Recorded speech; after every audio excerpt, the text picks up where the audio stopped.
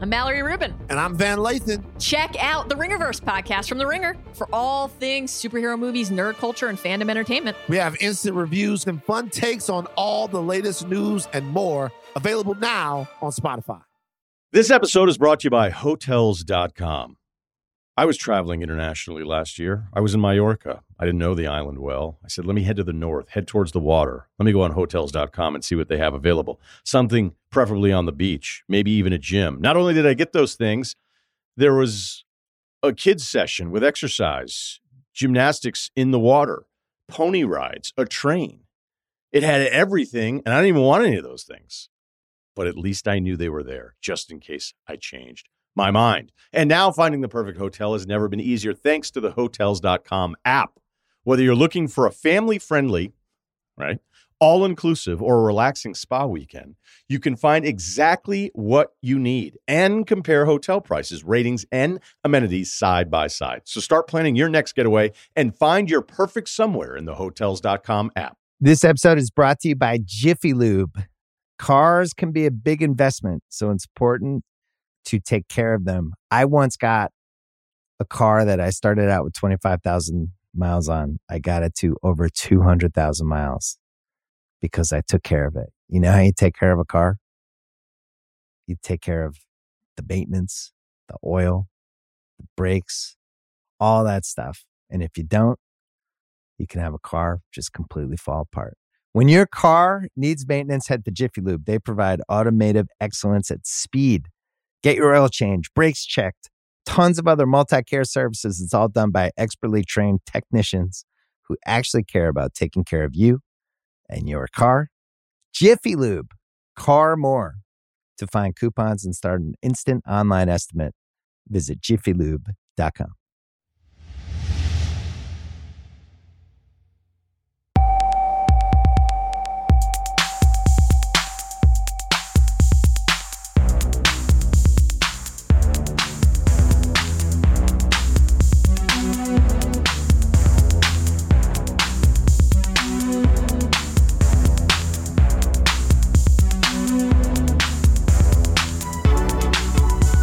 Hello and welcome back to the Stadio podcast in the Ringer FC. I'm Musa Okwonga.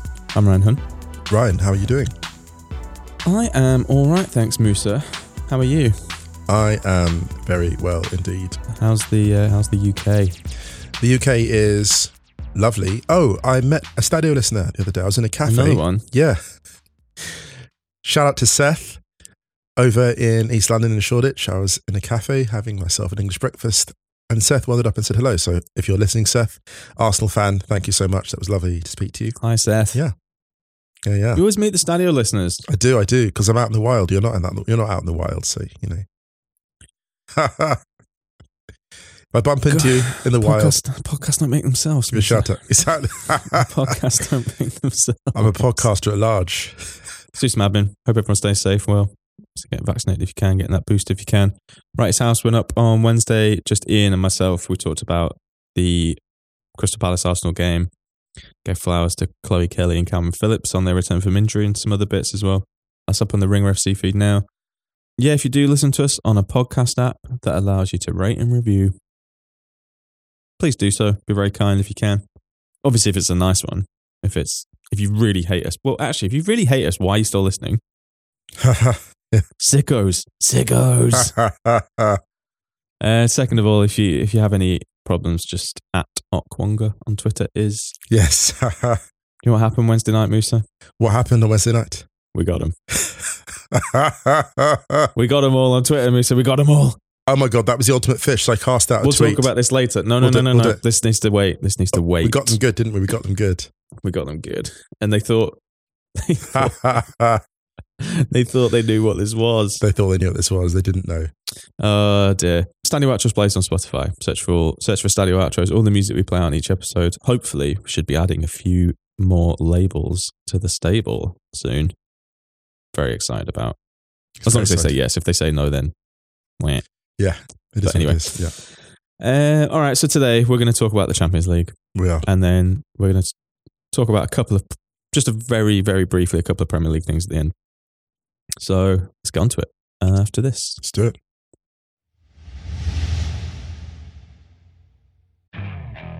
Okay, picture this. It's Friday afternoon when a thought hits you. I can spend another weekend doing the same old whatever, or I can hop into my all-new Hyundai Santa Fe and hit the road. With available H-Track all-wheel drive and 3-row seating, my whole family can head deep into the wild. Conquer the weekend in the all-new Hyundai Santa Fe. Visit HyundaiUSA.com or call 562-314-4603 for more details. Hyundai, there's joy in every journey. Right, man, we have to begin at Stamford Bridge, I think. We do.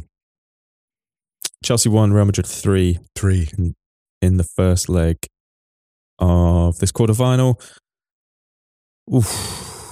Thomas Tuchel, after the game, when he was asked by Des Kelly about the second leg, and he just said, no, I'm focused on Southampton. Southampton is first. We need to process this first, and I need to make sure that they process this, and then we need to focus on Southampton, because if we play like this at the Bernabeu, we're going to get hammered.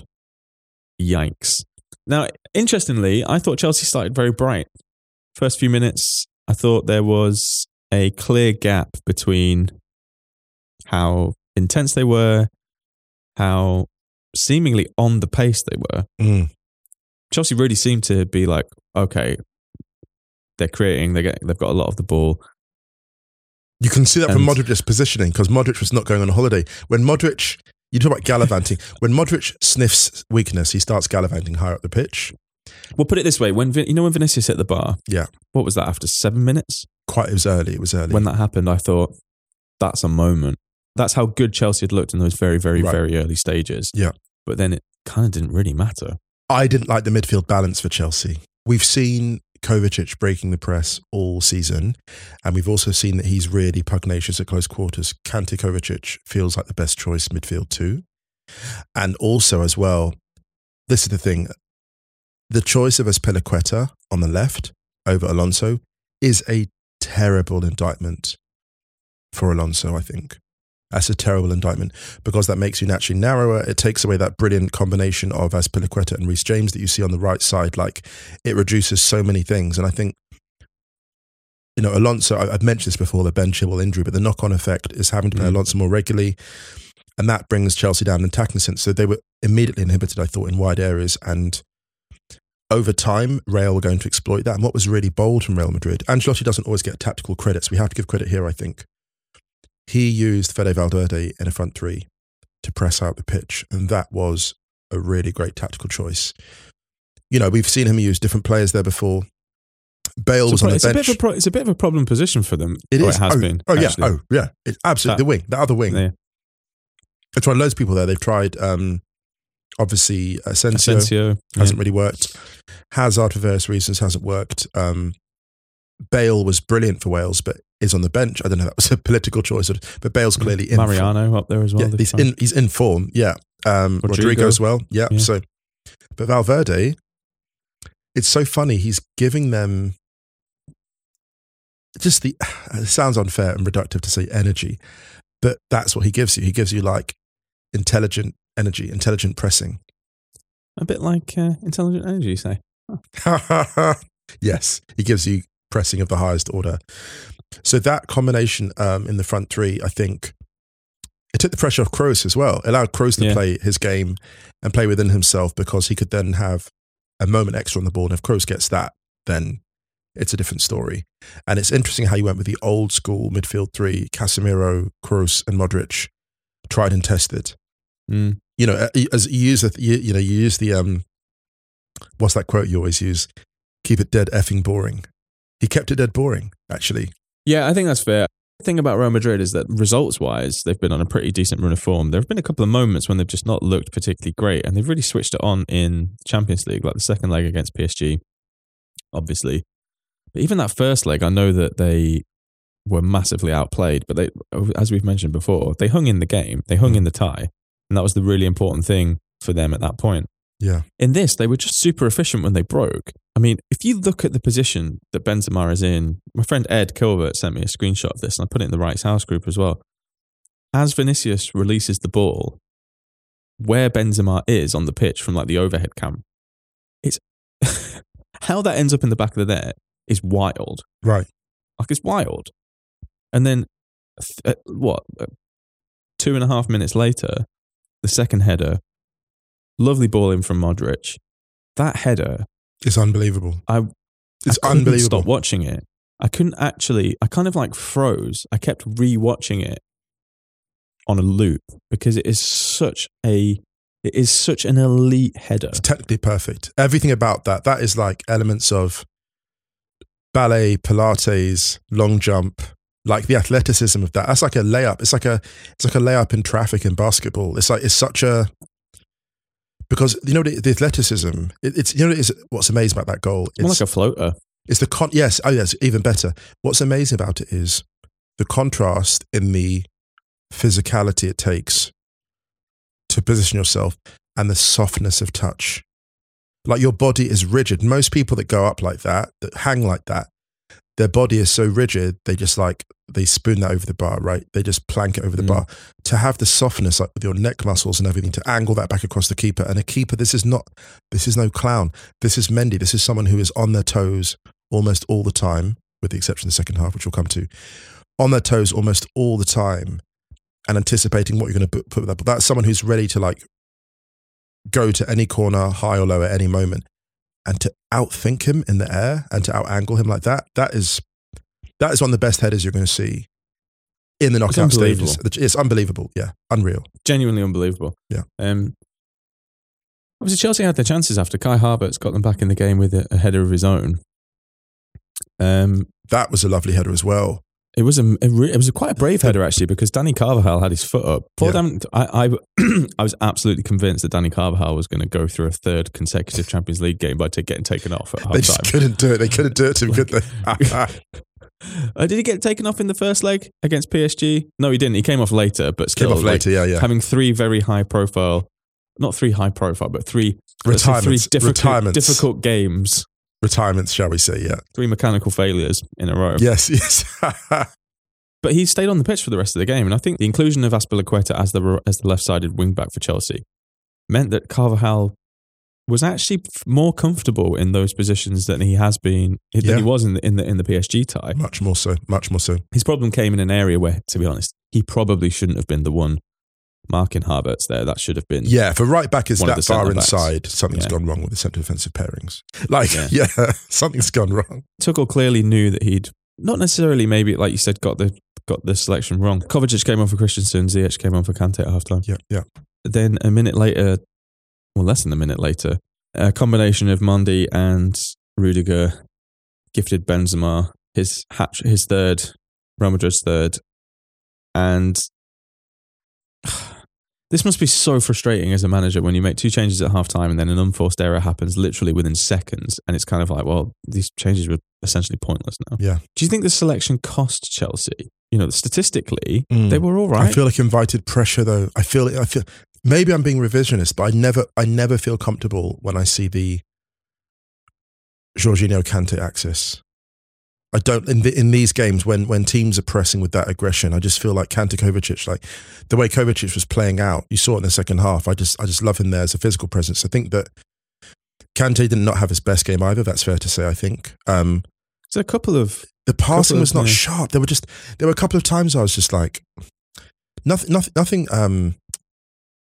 huge. It wasn't like he was like slicing passes into touch. It was more like the Pete Kante playing the ball into those spaces, like, as a playmaker, when Kante's on, playing the ball into the final third with greater urgency. And instead he kept going square. And I was like, you're not hitting that pass. You're not really hurting the opposition. Like, a bit like you saw a contrast at Sadio Mane. Sadio Mane releasing Mo Salah against Benfica, that sort of front foot pass into space. And Kante had that a few times out on the right flank and he didn't choose the option. And maybe that's what it was about, because Jorginho is, not my favourite player, I think, in games like this. But he did have a better control of tempo than Kante did, and also positioning. I just think that Kante Kovacic is a better pairing. And to be honest, they've got to be disappointed with allowing. I know Benzema's elite in the air, but you can't invite that pressure, right? Like, I know he got 2 superb headers, but those headers, too much space. Right, thank you. They should have been better contested. Like, I think it's easy to get caught up in the Benzema hat-trick, which was amazing, don't get me wrong, but also the defending for those, and this is why Tuchel will be rightly angry, like the defending for those was subpar. It was utterly subpar. Before we move on to defending, because there's something I wanted to talk about. Do you think Chelsea could have come out of this with a draw? Because, for example, Azpilicueta had that unbelievable shot in the second half. Yes. That Courtois made an absolutely unbelievable save on. Romelu Lukaku should have hit the target. I mean, they should have scored. Let's be frank. Let's be frank. But you know, should have hit the target. Got to walk before you can run. No, that's true. I mean, the thing, the Lukaku miss is going to be huge because he missed that with 20 minutes to go, Ryan. Or 20, that's a different game. There was plenty of time. But also, even if Chelsea don't get another one, going to the Bernabeu with only a goal in it is a completely different thing. Yes. Like you saw how much PSG struggled at the Bernabeu, or how quickly it can shift for Real Madrid at home, especially in the Champions League. You know, I posted that tweet that was like, in the knockout stages, Real Madrid are very much kind of like, you know, you merely adopted the Champions League. We were born in it, molded in it. Kind of thing. Brilliant. No, so true. Yeah. You know, we thought this wasn't a vintage, and I don't think it is a vintage Real Madrid side this season. But then again, neither arguably was one that won 3 in a row. It was with the exception. They can switch it on. They switch it on. They have this almost like it's like everyone's attributes goes up 10% when they play Champions League. Yeah. I mean, even a couple of Real Madrid fans on Twitter were replying to some stuff we were saying about it. You know, saying that it is the one that everyone gets up for because of the history. Obviously, they won the first batch of European Cups, etc. It's like Frank Sinatra singing Las Vegas, right? It just is. It's just going to be a vibe. Like there's no. And the thing about Chelsea is the Lukaku miss. The awful thing about this is what he was signed to score that goal in that game, and that he was signed with that kind of game, that kind of goal in mind. And after that miss, I don't know if it's fair. The quality, that same quality of chance didn't come again. No, it was almost like that kind of There's people know, players know, they're kind of like, that's the one. Yeah. It felt like that. But to be honest, Benzema should have had his hat-trick wrapped up as well in the first half. He missed he missed probably the easiest chance he had in the first half. Some made a good observation that when he's drawing his foot back, Jorginho gets a touch on him. Yes, because I was like, it doesn't make sense. Like he's locked in. Because he kind of like sliced it. He opened up his body a little bit too much. Right. And the thing about Benzema, I will say this as well. Like there was talk about, he's always been this good. No, he hasn't actually. Like Benzema's finishing has improved. Benzema used to be a streaky finisher. This was the thing. He had, you know, I've been watching Benzema for a long time, as we all have. And when he signed from Lyon, I was really worried for him because he was brilliant at Lyon. But I remember thinking, this is 2 seasons too early, right? This is 2 seasons too early for this move. And he's had his off the field issues. Those are well documented. But as a footballer, really the thing that Benzema was always missing for me was the absolute locked in, like Lewandowski level finishing. He now has that. Like, and that is a thing that I would say the last 2 years I've noticed more and more because he's not streaky anymore. Like Benzema gets a chance and you're like, it's done. So when he missed that chance actually in the first half, I was like, something had to be wrong. So I actually spent a bit more time like rewatching it. And I think they were saying it wasn't a deliberate touch by Jorginho it was an interference, shall we say. It was an interference. But the thing, I was too distracted by Luka Modric's little hop, skip and a jump in despair as he was following him into the box. Yeah, the Benzema thing's interesting. It reminds me a lot of when NBA teams make a trade and then one of the existing roster just absolutely comes alive because they get to run the offense. Yeah. You're seeing real parallels with Lewandowski, I think, in the sense that both have got better as they've got into their 30s. Yes. I think Lewandowski's base level was probably more consistent during his 20s. Yes. Even at Dortmund, yeah, my God. Yeah, both of them have seemed to improve in terms of their... I'd have to check like the shot conversion and stuff like that, but they seem to, you know, anecdotally or eye test wise or vibe wise, they seem to have become more and more locked in as their careers have progressed. But also there's like a real maturity there that nothing gets wasted really. Rarely do you see waste. Yes, I love that. That's exactly what I was going to use. Efficiency.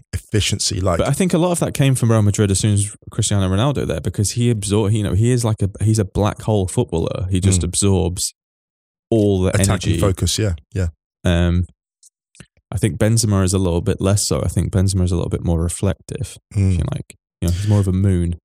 Yes, a moon knight. Yes. So yeah, yes. Hello, jog topical. on. Please jog on. Oh, hi, Mum. I'm not sure if Mum's actually on the end of the phone or not, but oh no.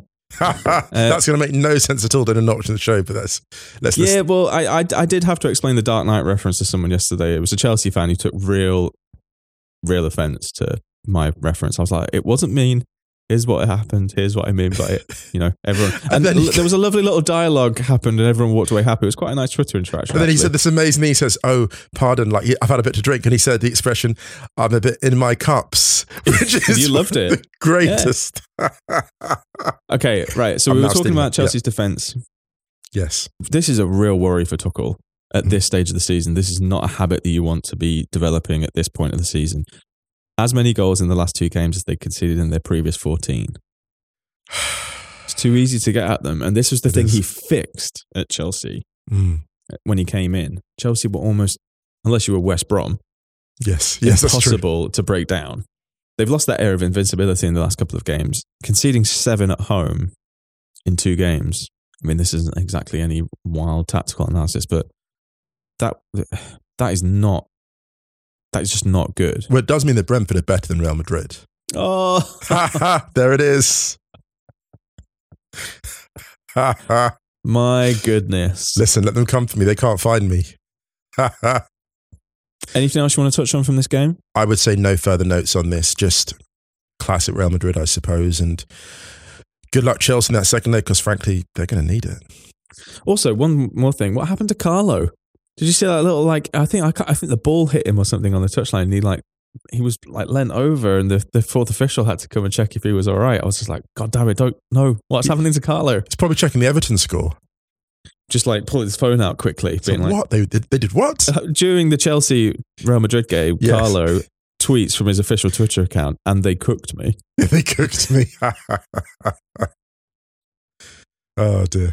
Do you want to touch on the Villarreal Bayern game before we move on to Tuesday's Absolutely. games? Oh, okay. Okay, talk about the Villarreal should have put this out of sight.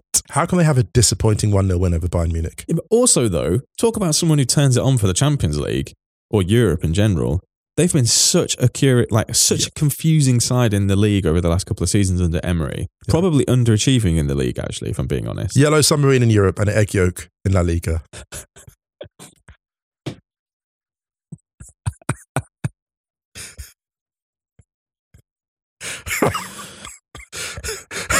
Sorry. They do have a little bit of Champions League pedigree. Got to the semis in 2006. They massively overperform in Europe. I mean, they massively overperform, to be honest, anyway for a club that size. Yeah, they do absolutely. And this is the thing: it all works for them. It all works for them in Etienne Capoue, superb.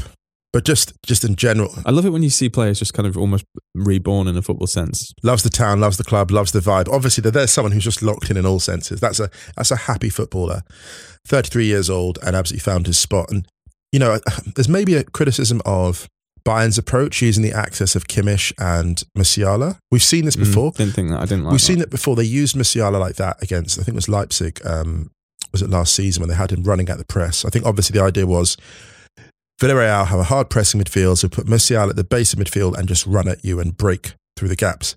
It didn't work. It didn't work because Villarreal are smarter. They're about as canny a midfield as you can get in this tournament. They'd match up well, to be honest, those 3 against Real Madrid's 3. They'd match up well against them. And so what that meant was that the pressure, and Lo Celso was brilliant, the pressure that Villarreal applied was just overwhelming. And Bayern, this is the classic example of, we said before, it's not a vintage Bundesliga season. I think it's getting better now. The stadiums are full and the ultras are back. But they got caught cold. If you look at La Liga recent weeks, it's been hot. Every team has been coming with a different level of fire. Barcelona are resurgent. So La Liga is a much better proven ground preparation for the Champions League. And Bayern just looked unbelievably sluggish. Just unbelievable. I mean, I don't know if it's even, they've lost a bit of intensity because the league is fundamentally theirs. And I'm not saying they consciously slacked off. It wasn't that. It's just that Villarreal basically were they came out at them with such force that this should have been 3-0. I mean, the second goal in particular being disallowed, the floating cross for the offside. I mean, that's frustrating because you shouldn't be offside in that position. Oh, Yeah, I know, Francis Coquelin is just so not used to making that run. I know, but he should. It was frustrating because you see it. I feel like if they got a second goal fairly soon, they would have got a third. I agree. Yeah, I just I way. agree. It's such a shame that Coquelin goal didn't stand because his celebration was great. Tapping the watch, giving it I'm not sure what it meant, but it was tapping the watch, putting his watch to his ear. They got a couple of strange celebrations. The first one, a sort of crane celebration with the hand. I'm not sure what that is. I don't know, man. Yeah, I didn't look it up because I'm too old to research one. I really enjoyed the pinball nature of that first goal. Actually, yeah. It was a very Raul finish, actually, very Raul Gonzalez type finish, I thought. Because it was it Gerard Moreno had the shot, and then it was Danny Parejo. It was like his shot. It wasn't a pass. It was a shot that Danjuma just kind of deflected in. And it was brilliant because Danjuma watches it onto his boot. That's why I love it. It's a very sort of Robbie Fowler style, very sort of 90s finish.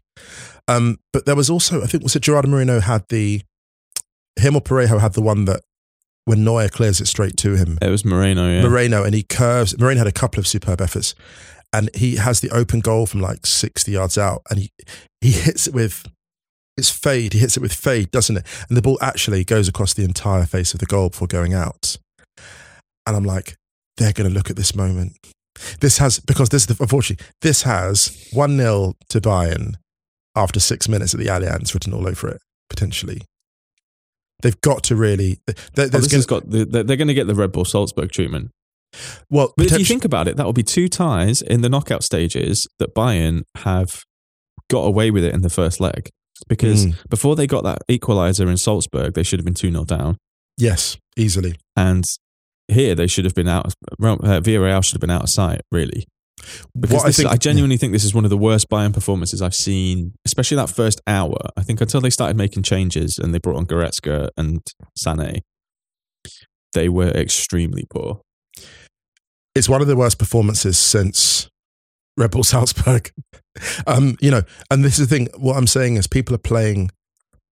They're playing the occasion. They're not playing Bayern. They're playing the idea of Bayern and not Bayern. I disagree there because I don't think Villarreal... The finishing. Yeah, but you don't play a side on the finishing. You play a side on the performance. I think Villarreal, I don't think they played Bayern Munich as an entity. They just played who was in front of them. They were just wasteful. The finishing was that's what I mean. The snatched at, the wasteful finishing. I know I'm being a bit more harsh here, but the snatched at finishing, Ajax did this in the Champions League against Spurs. We saw in the semi.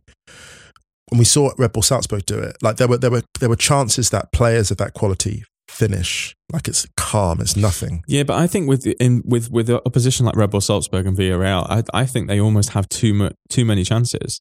They almost have more chances than they expect to have against Bayern, and they're just like, holy shit, these are coming way easier than we thought we'd have them, and they get a little bit complacent. You think if you were locked in completely, for example, if those chances, if it's 0-0 for the game and they really, really, say it's 0-0 for 70 minutes in Villarreal, and Villarreal have really, really contained Bayern, much like Atleti did against Manchester City, for example. Right. If Atleti had actually managed a shot or to fashion one chance, they probably would have been a little bit more locked in because it's kind of like, okay, this is essentially the condition that we've created here tactically. Do you know what I mean? So with Villarreal, I think when they take the lead so early and chances are coming left, right, and centre, Neuer's on a journey, a proper journey. Bizarre. Some of that positioning was strange. So weird. You can always tell when Neuer's on one because he for example, the ball goes in and he palms it out for Coquelin's goal as if to hoping that no one will notice. And then when the Moreno one where he's come miles out and scuffed that pass. Yeah. He just grabs the ball really quickly and does the throw spin on the floor thing that he does all the time. As if to be nothing to see here. Yeah, right. Let's carry on going. But I genuinely think almost the game comes a little bit too easy to those opposition or easier than they expected. And therefore they kind of, that actually throws them off. Right, because they're Bayern are more wasteful than they're expecting. Yeah, it's not complacency, but it's almost kind of I don't know, it's like going to a party and there being more ice cream than you thought as a kid. So you just go for it. You think there'll just be plenty. Instead of waiting, you're just like, fuck it, I'll have a bit now, I'll have a bit later. And then why am I on the bouncy castle? Because I'm going to throw up. This is why I just want that old school ruthlessness, This should have been 2-0. This should have been 2-3. And then that's a different story. I mean, So that's my frustration with it because I just felt like this was... I saw the result, then I rewatched it, and I was like, how can you have a disappointing 1-0 win over Bayern Munich? And I think they've achieved it just because they were just that much better. They were outstanding. And there were questions as well for Emery about how he could really handle the Champions League. Like, we knew the Europa League was his. It was like he owns the Europa League. He's won more Europa Leagues than most clubs have. But this was really the question for him, and he's answered it. He's absolutely answered it, whatever happens in this tie. A quick shout for Giovanni Lo Celso, by the way, who was Brilliant. Extremely good in this game. Yeah, I still think Bayern will come through this very easy in the second leg. I think Villarreal are better equipped to withstand. Yeah, I hope they don't. I hope it's at least, if Villarreal are going to lose, then I hope they take it to extra time. Yes, absolutely. Yeah. Give me all of the vitamins. Part of me hopes they come out as disrespectful as they were in a good way in this game. Part of me hopes they come out with the same kind of energy. No, we need their disrespect to be more efficient. That's right. That's what we need in the second leg. Efficient disrespect. Yes, exactly. I like that. All right, let's take a break. Let's do it.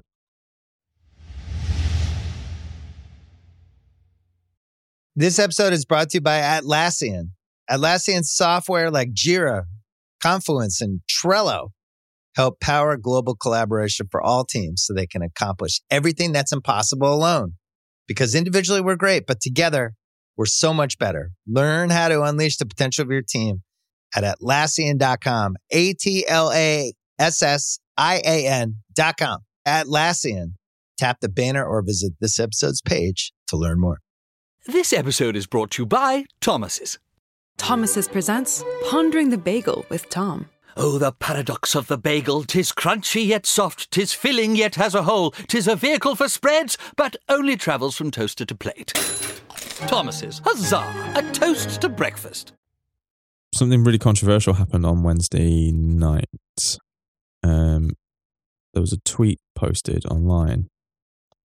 Yep. Musa Okwonga, who said, Manchester City, Atletico Madrid was a better first half of football than Chelsea, Real Madrid, with a little handshake emoji. Quote from Ryan Hunn, which is just the picture of Celine Dion on the phone. Like she's calling the authorities. To which a couple of people bit. Yeah. People bit. But can I just say that I followed up that tweet saying, this is me telephoning Okwonga to say I agree, by the way, so jokes on all of you lot. Well, to be honest with you, if I'm honest with you, I loved that, but I also threw out that tweet because I'm like, it's so obviously, look, all respect to Manchester City and Atletico Madrid, but I'm not rewatching that game. I'm not rewatching the first half of it in particular. And so like, I was absolutely fishing for like. Yeah, but I think you touched on a point because I think a better first half of football, right?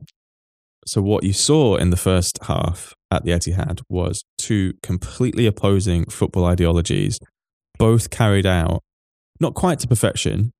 I'd say one more so than the other. But what you had in the Chelsea-Real Madrid game was that you had a better first half of entertainment. Yeah, that's also true. I mean, I was just fishing, but you're absolutely right. You're right. No. I was like, no, he's right, actually. From an actual football point of view, in terms of execution, the nuts and bolts and the X and O's. Yes. The first half of Manchester City Atletico Madrid, it was so fascinating because the only disappointing thing I thought was that it was too polite. I think I said to you, it was like slowly dripping water on a Gore-Tex jacket. Yeah. For 45 minutes. Everything was doing exactly what it should do. Exactly. The drip was falling. It was doing its job. The water Gore-Tex was falling holding steady. On it. The Gore-Tex was doing its job, repelling the water. But watching that for 45 minutes, technologically wise, very intriguing. It's like a calming nature video. But the Chelsea Real Madrid game, by comparison, do you know what I saw the other night? I watched that movie Life. Have you seen that? No, not yet. It's not a great sci-fi movie. I mean, it's got Jake Gyllenhaal, Ryan Reynolds, a few other famous people in it, but it's about a crew of astronauts on the International Space Station, and they collect a what's the word? Like a little spaceship that's come back from Mars with soil samples. They test the soil, they find an organism that is dormant, and they create the conditions to essentially bring it to life. Anyway, it obviously doesn't go particularly well. No, of course not. Yes, Because- what are they doing? Yeah. But that's what the first half of Chelsea Real Madrid was. It's like dropping water on the Gore-Tex jacket and then it all of a sudden morphing into this like terrifying life form and chasing you around the flat. It's just like, no, it's just supposed to repel water. It's not supposed to do that. You said this. Those are actually the most fun nights. You said this. Like, Yeah. football Twitter is the most fun because everything was happening. Yeah, everything's happening. It was And one of then those ones- yeah. it's like in the background, you've got, Burnley Everton going on as well, which is carnage. Going We'll talk off. about Yeah, that a going little off. bit Yeah. later. Yeah. But anyway, Yes. Atleti played a 5-5 for most of this first half.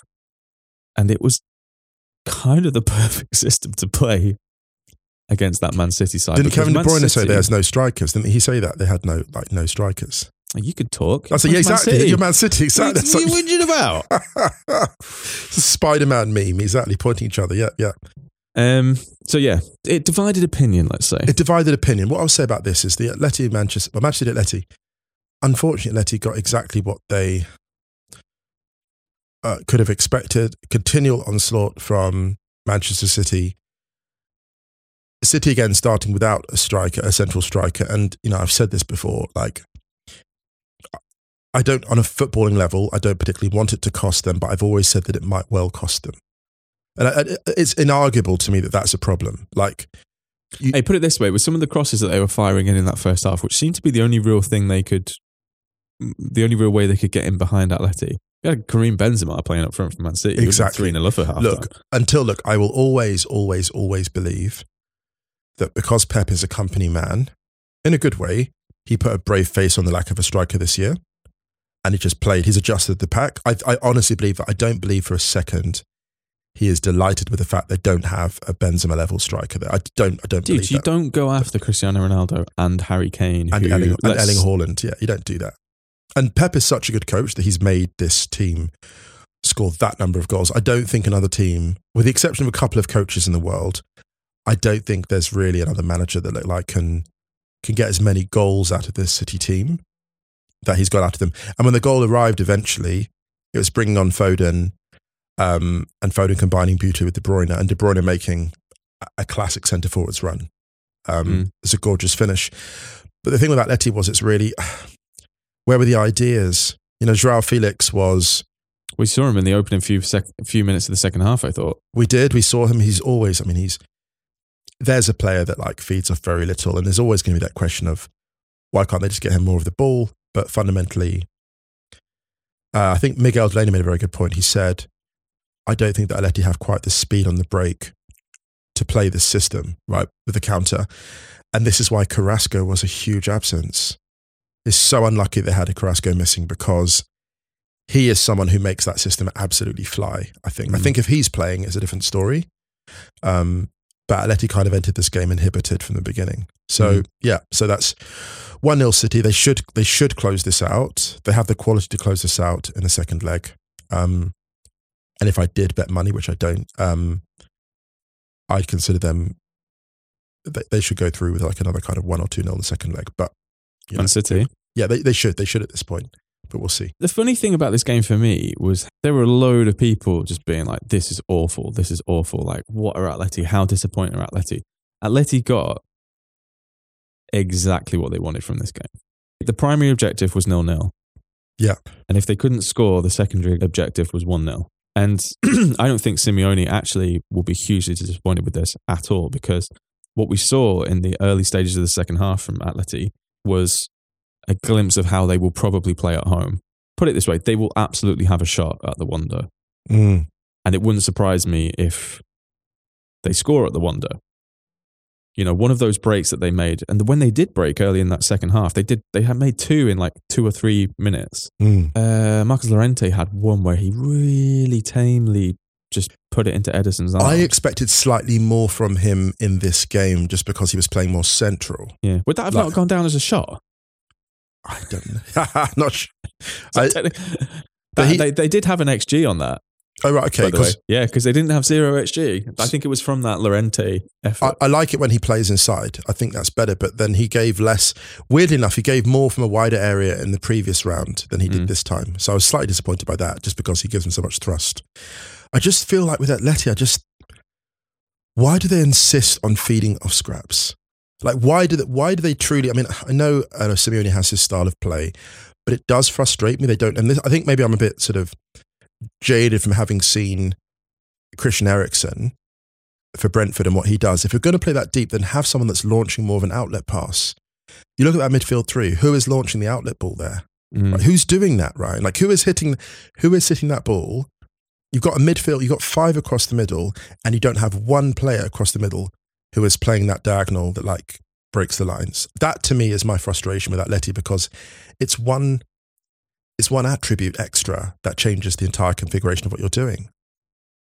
That's my one sort of issue with it, I guess. Yeah. And I know that like Thomas Lemar was supposed to play that role, and it hasn't worked for various reasons. But yeah, it was just a bit frustrating. That's all. Like you say, I think they do have the talent there to hurt teams, and we've seen it before. They have the options to change it slightly in the second leg. If you think though, the difference in this was a moment of brilliance from Foden and one slight turn off, like a lapse in defending, or lapse in concentration defending, because it was something that they dealt with all game, really. Yeah, they had. Like, I'm not saying for 1 second that Manchester City didn't deserve to win this game, but it's been a while since I think we've seen at the very, very top level of a competition such opposing philosophies going head to head, and I find that quite interesting. Yeah, absolutely. And I know that I actually do think, because of Atleti's growth over the last decade or so, I do think they get a little bit of an easier ride than say... definitely, yeah. They're almost so cartoon villainy that it can be... I think it's a little get away with a lot more than Mourinho's teams. They get away with so much more. Yeah, for sure. For sure. Like, if I was an Atleti fan, they would drive me mad. I don't really have any, horse in the race. I'm just like, this is funny. Yeah, I can just enjoy detachment. Just look at how pissed off everyone's getting. This is so funny. Speaking of pissed off, Jack Grealish came on and became the most fouled player in such a short space of time in a Champions League game. That was really personal. Something must have happened there. I don't think it did. Do you know what I think it was? I think it might have been, when Correa kicks the ball and it ricochets off his leg and hits him in the face? Yeah. And it all kicks off. No, but why did they go for Grealish? I think there's a particular.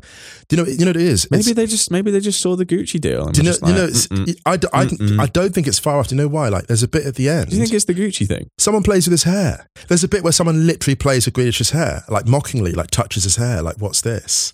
There's literally a moment. Rusalico. It's like this fancy, cosmetic player. Look at that. And Vasalico's been after that for a while. Vasalico's the same person that said, was it 2018? And he's like, Evan told about the great England team. And then we pressed them and they had nothing. So he's been on that for a while. He's been on that for 4 years. Yeah, he's been on that for 4 years. But in terms of, the Grealish thing, like they kicked him like it was personal.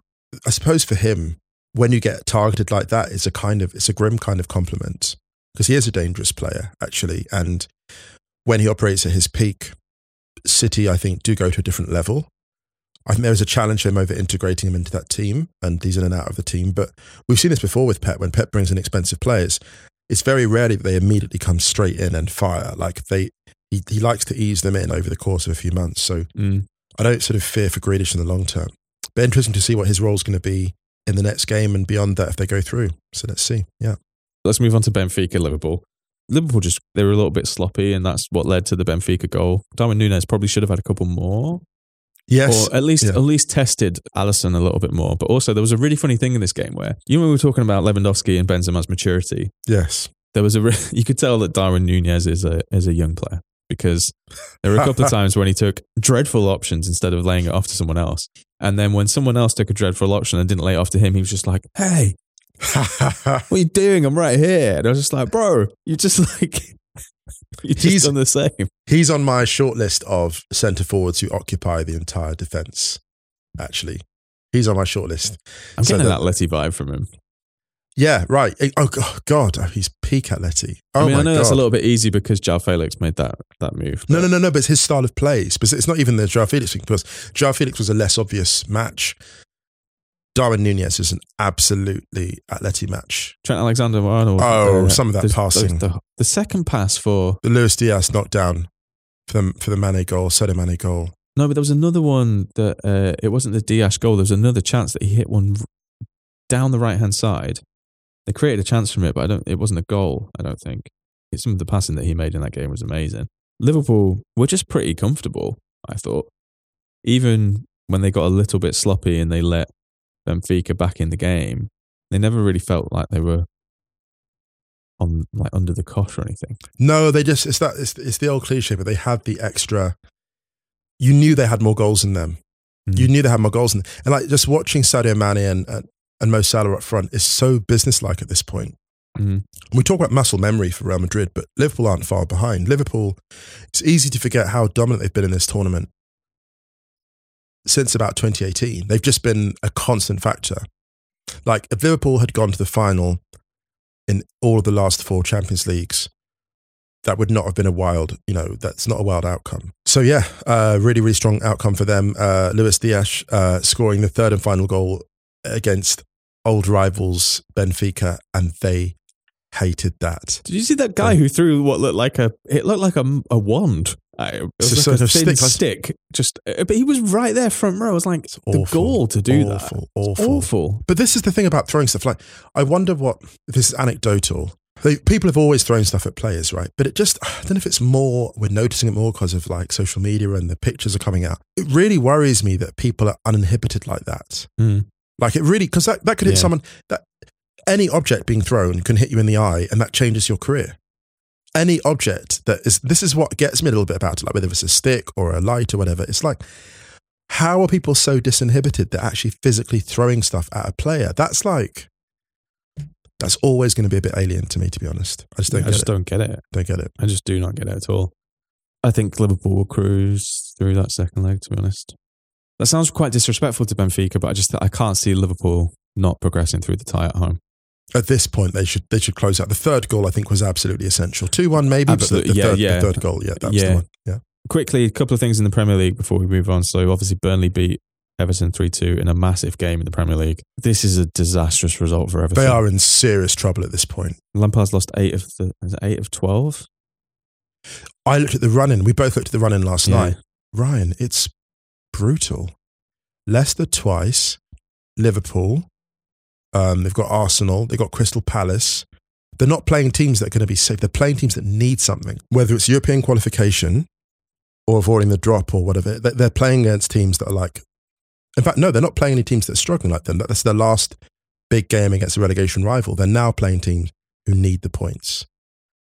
They're in so much trouble, Ryan, honestly. And I didn't clock the nature of trouble they were in until I really started paying attention to the selections. And I'm thinking, hang on. Stephen Warnock got a lot of criticism for the selection of, he was like Dele Alli, why was Dele Alli signed? But you look at the Mason Holgate selection in midfield and I'm just thinking, what is going on over there? Like, it's rare to get that critical on a manager's selections because they don't see what we see. They see things in training that we don't. I look at that group of players and I know that Everton have got defensive problems, no question, of course they do. Ryan, Everton have a quality of player. They should not be in this situation. And I've seen some talk about, like you signed players who can't play in a relegation scrap. You signed Dele Alli and Donny van de Beek. I disagree with that too because Christian Eriksen is not, in quotes, a relegation scrapper, right? But his playmaking has played Brentford and is playing Brentford out of trouble, right? So this whole thing about not being a relegation scrapper, I don't agree with it. I think actually the challenge in these games is you need firepower and you need people to play with freedom. They have ball players in that squad, but Frank Lampard, himself an elite midfielder, doesn't seem able to generate or galvanise that playmaking. That is a damning indictment of what he's doing there. Yeah, I think we've talked about this kind of a little bit on Wrighty's House the other day as well about how, like with Vieira, a lot of that generation who are coming through at Palace now would have seen, grown up watching Vieira dominate the Premier League. And it's similar with that. A lot of that Everton squad, they would have grown up watching Lampard dominate the Premier League. That gives managers an advantage. Now, I think we've all known for a while that Lampard isn't the most tactically astute manager around. Lampard seemingly isn't using the strength of his name and presence to give them something different. So, and this is something that's been a bit of a trait whenever he's had bad results anywhere. Like, as soon as things don't go super well, it's like, well, that's one for the players to be honest. Can I be harsh about this as well? If you're not tactically astute, You have to lean into the man management. You have to. Zinedine Zidane, prime example. I don't think he's the most tactically astute manager around. No. Probably one of the coldest takes we've ever come out He with. said that himself. Yeah. Zidane has said that literally himself. But it's Zinedine Zidane. He will nutmeg you and put it in the top corner in training still. You better respect him. You have to make them respect you as a manager. And if you've already got the advantage of being someone like Frank Lampard, which was the prime reason why Dele Alli went there, you've already burned all of that goodwill based on your name, then something massive is going on. This is well said. Look, I will have to say this, right? So let's say Lampard tactically is not at the level of the others. That we know that's known. That's not contested.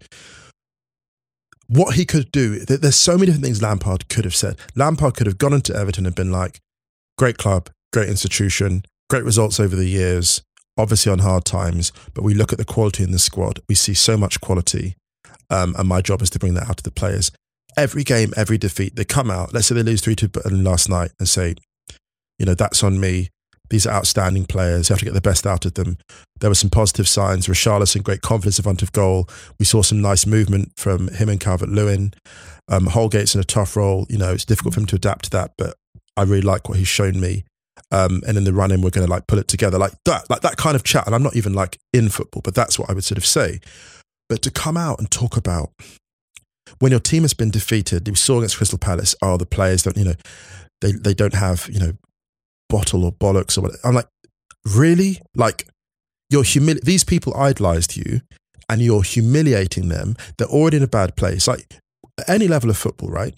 Any group project you've ever worked on, for those who don't play football business podcast, any group project, if people have messed up on a group project, right? If you're a team lead on any project in the office, whatever, your corporate job, whatever you work, your civil service, whatever, and people screw up and they're diligent, they know they've screwed up. You don't need to hammer them, right? They get it. That's just management 101. And the fact that he fails at that, this is what makes me slightly annoyed or even angry, right? They know they're in trouble. I don't know a single situation where a group of anxious professionals have ever been galvanized by publicly and brutally hauling them over the coals. That has never worked. I've never seen that work. That works with a certain type of individual. And someone said to me like the Lampard thing, what's that about? I said, you know what? Here's the thing. This is going to sound harsh, right? Frank Lampard is always going to have a job in football. He is always going to have a job in football. Even when he was struggling to get his name out there, when he was at West Ham, he was at Chelsea, he was always going to have a job somewhere, even if it was a bit further down the leagues. Frank Lampard was always going to have a job in football. And the reason I say this, and it sounds harsh, is you are on very, very thin ice if you're questioning the professionalism and the courage of players who fought so hard to be there, right? There are players on that pitch last night who love Everton and they're in despair and they go home and they're like, we're in a terrible place. Because Everton's, it's a close-knit club. It's a community. There are people that they don't want to fail Everton. So why are you going on TV and telling people you're implying they want to fail Everton? Mm-hmm. I know I'm going on a bit about this, but this is really important to me because we've seen with Barcelona, right? Barcelona rebuilt, not just because of the football they played, but first and foremost, they restored identity. If Xavi wasn't a really, really astute tactical mind, he's still Xavi. That's and my he'd point. Lean into it. That's my point. You're totally right. But he wouldn't be coming out after a game being like, I'm just wondering whether Gavi and Pedri are really cut out for this. And it's kind of like, sorry, what? To be honest, I don't really feel like we should go into too much more on Everton yet, because I do feel that we're going to have to go in on them again at some point, because I think something is on the way. It's just such a waste. The thing that annoys me so much about clubs is when they make wasted appointments. Yes. And for example, we said, I think, when he came in, we weren't massively sure about it at all from a tactical point of view, but also we did then say the positives of that, if they come out, are that this is Frank Lampard. We essentially said everything that he's not done. Yes. Lean into the Frank Lampard thing. Bring players through like Dele Alli, Donny van der Beek. You've got a legendary Premier League midfielder there who's won the Champions League, who has won numerous trophies. Do you know what it's like? It's like when Steve Kerr sat down with Steph Curry on the bench. He tells that story about Jordan. We're in the finals and Jordan's done. Michael said this. It's either KD or Steph, and they are just like glued to him. Because he's been there and he knows. And he's just like, this dude has been there. Like Lampard could literally sit there and be like, that game against Bayern, we thought we didn't have a chance. And he might be doing this. He might be doing it. But I just don't think he has that level of empathy. I don't think he's doing it. It's like the Phil Neville thing. When you kind of know you're going to be okay no matter what. Right. This is the thing. One thing I would say is because we know that we've talked about Rafa Benitez and what he did wrong to an extent as well. But again, and a wasted hire. This is an ownership thing to it. We'll get to Everton and the ownership stuff more. But I think on a tactical level, the reason we have to talk about Lampard specifically here is just in terms of legacy, right? What's your legacy going to be? Because here's the thing, no matter how great a player you were, as time goes on, people's memories of those great goals, they fade, and they have what they're left with is a general sense of not even just like the trophies lifted, but the way you did it, the way you conducted yourself. And just in terms of legacy, it is a bad look for Lampard that when you're after this game and the first thing you're seeing is, waiting for the post-match interview, because people are expecting him to say, it's my player's fault. They're expecting that. That is a bad place to be in. Like you don't, and as a manager, because when that quote that like Sean Dyche came out with, Sean Dyche saying, we're losing to one at half time. They're like, look, I don't think these lot know how to win a game. Which is so. That's on when people question the mentality of your team. That's something they're looking at the coach for. Can I be a little bit hard? Well, no more harsh than we've already been. I think this comes out of frustration because again, it's just like because these were quick wins. These were easy. This was low hanging fruit for him. Yeah. They didn't even need to win this game. Yeah. They didn't need to win the game, yet they went to a side who had scored before the game had scored 22 goals in 29 games, and they let them stick 3 past them. Yeah. They didn't need to win the game. They were 4 points ahead of Burnley in a 6-pointer. They needed a point. Yes, absolutely, yeah. That's all they needed. A point would have suited Everton far more than it would have suited Burnley, because they would have then been 4 points behind Leeds with 2 games in hand. I know it's a completely different level, but you saw how Simeone went to the Etihad. Yes. There was no reason why Everton couldn't have done something like that at Burnley. Right. Because they have the players like Richarlison that can torch a team on the break. And they were just too easy to get at. Yeah. That's the concern with Everton. We can talk about the tactics and not being advanced and all the rest of it, but also it is disappointing that a player of Lampard's attacking vision can't do more in attack. We've seen teams chip goals before, but at least the front end should have some inventiveness about it. You've got Richarlison and Calvert-Lewin up front. Put it this way, if you gave Richarlison or Calvert-Lewin to any other team in a relegation scrap, they'd be like, we're delighted. We're delighted with these. And that this is the concern for Everton. If they do, I hate to even countenance it, if Everton go down, they're not coming straight back up, right? No, getting out of the Championship is a nightmare. Very concerned for them. Very concerned. Anyway, yeah, I'm sure we'll have to touch on them again soon. We'll touch on the Eric Ten Hag Man United stuff when more comes out about that, because at the moment it's just rumours. Yes, yes. But that's going to be interesting. Very, very. If it happens. But anyway, shall we bounce? I think we should. We hope everyone's staying safe, staying well. Obviously, getting vaccinated if you can, get that boost if you can. Don't forget to check Wright's House if you haven't listened to that already. Check theringer.com and theringer.com/soccer. Some stuff going up soon. And check the Stadio Outros playlist on Spotify. Speaking of which, playing out on Hassan Idedia, a track called Ibini, out on Dark Entries. Anything you want to add, me, Sokwanga? No, all good. Nothing further. Are you sure? I've been a bit quiet on the outro takes. The take. No. Maturity. Yeah, right. Come on. Oh my God. Right. No, God. Sorry, we need to get out of it. This is ridiculous. I'm just what they called it before, intelligent energy. I'm like Valverde. Wow. That's it. Yeah, I mean, what is the opposite of intelligent energy? Much love, everyone. Have a lovely weekend. We'll be back on Monday. See you then.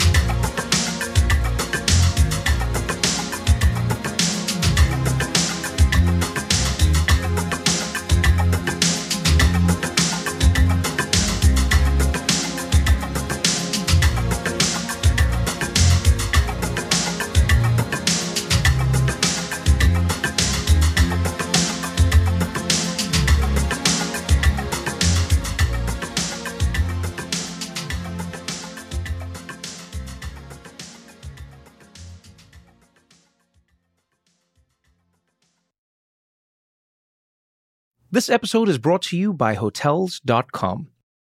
When I went on my last holiday to Cape Town, it was amazing. My friends were there, the weather was phenomenal, and most importantly, the food was fantastic. But one thing I struggled with was finding the right places to stay. You know, all I want is a great bed, a fantastic shower, and breakfast that doesn't end at 8 a.m. I'm on holiday, I'm still sleeping. I also like ease, and the Hotels.com app easily helps me to find a perfect hotel for every trip. Whether you're looking for a family-friendly getaway or a relaxing spa weekend, on the Hotels.com app, you can compare up to 5 hotels side by side. Now, why would you want to do that? So you can see prices, amenities, and star ratings. And best of all, you don't have to switch back and forth between options. See? Ease. So, start planning your next getaway and find your perfect somewhere in the Hotels.com app today. This episode is brought to you by State Farm. You might say all kinds of stuff when things go wrong, but these are the words you really need to remember. Like a good neighbor, State Farm is there. They've got options to fit your unique insurance needs, meaning you can talk to your agent to choose the coverage you need, have coverage options to protect the things you value most, file a claim right on the State Farm mobile app, and even reach a real person when you need to talk to someone. Like a good neighbor, State Farm is there.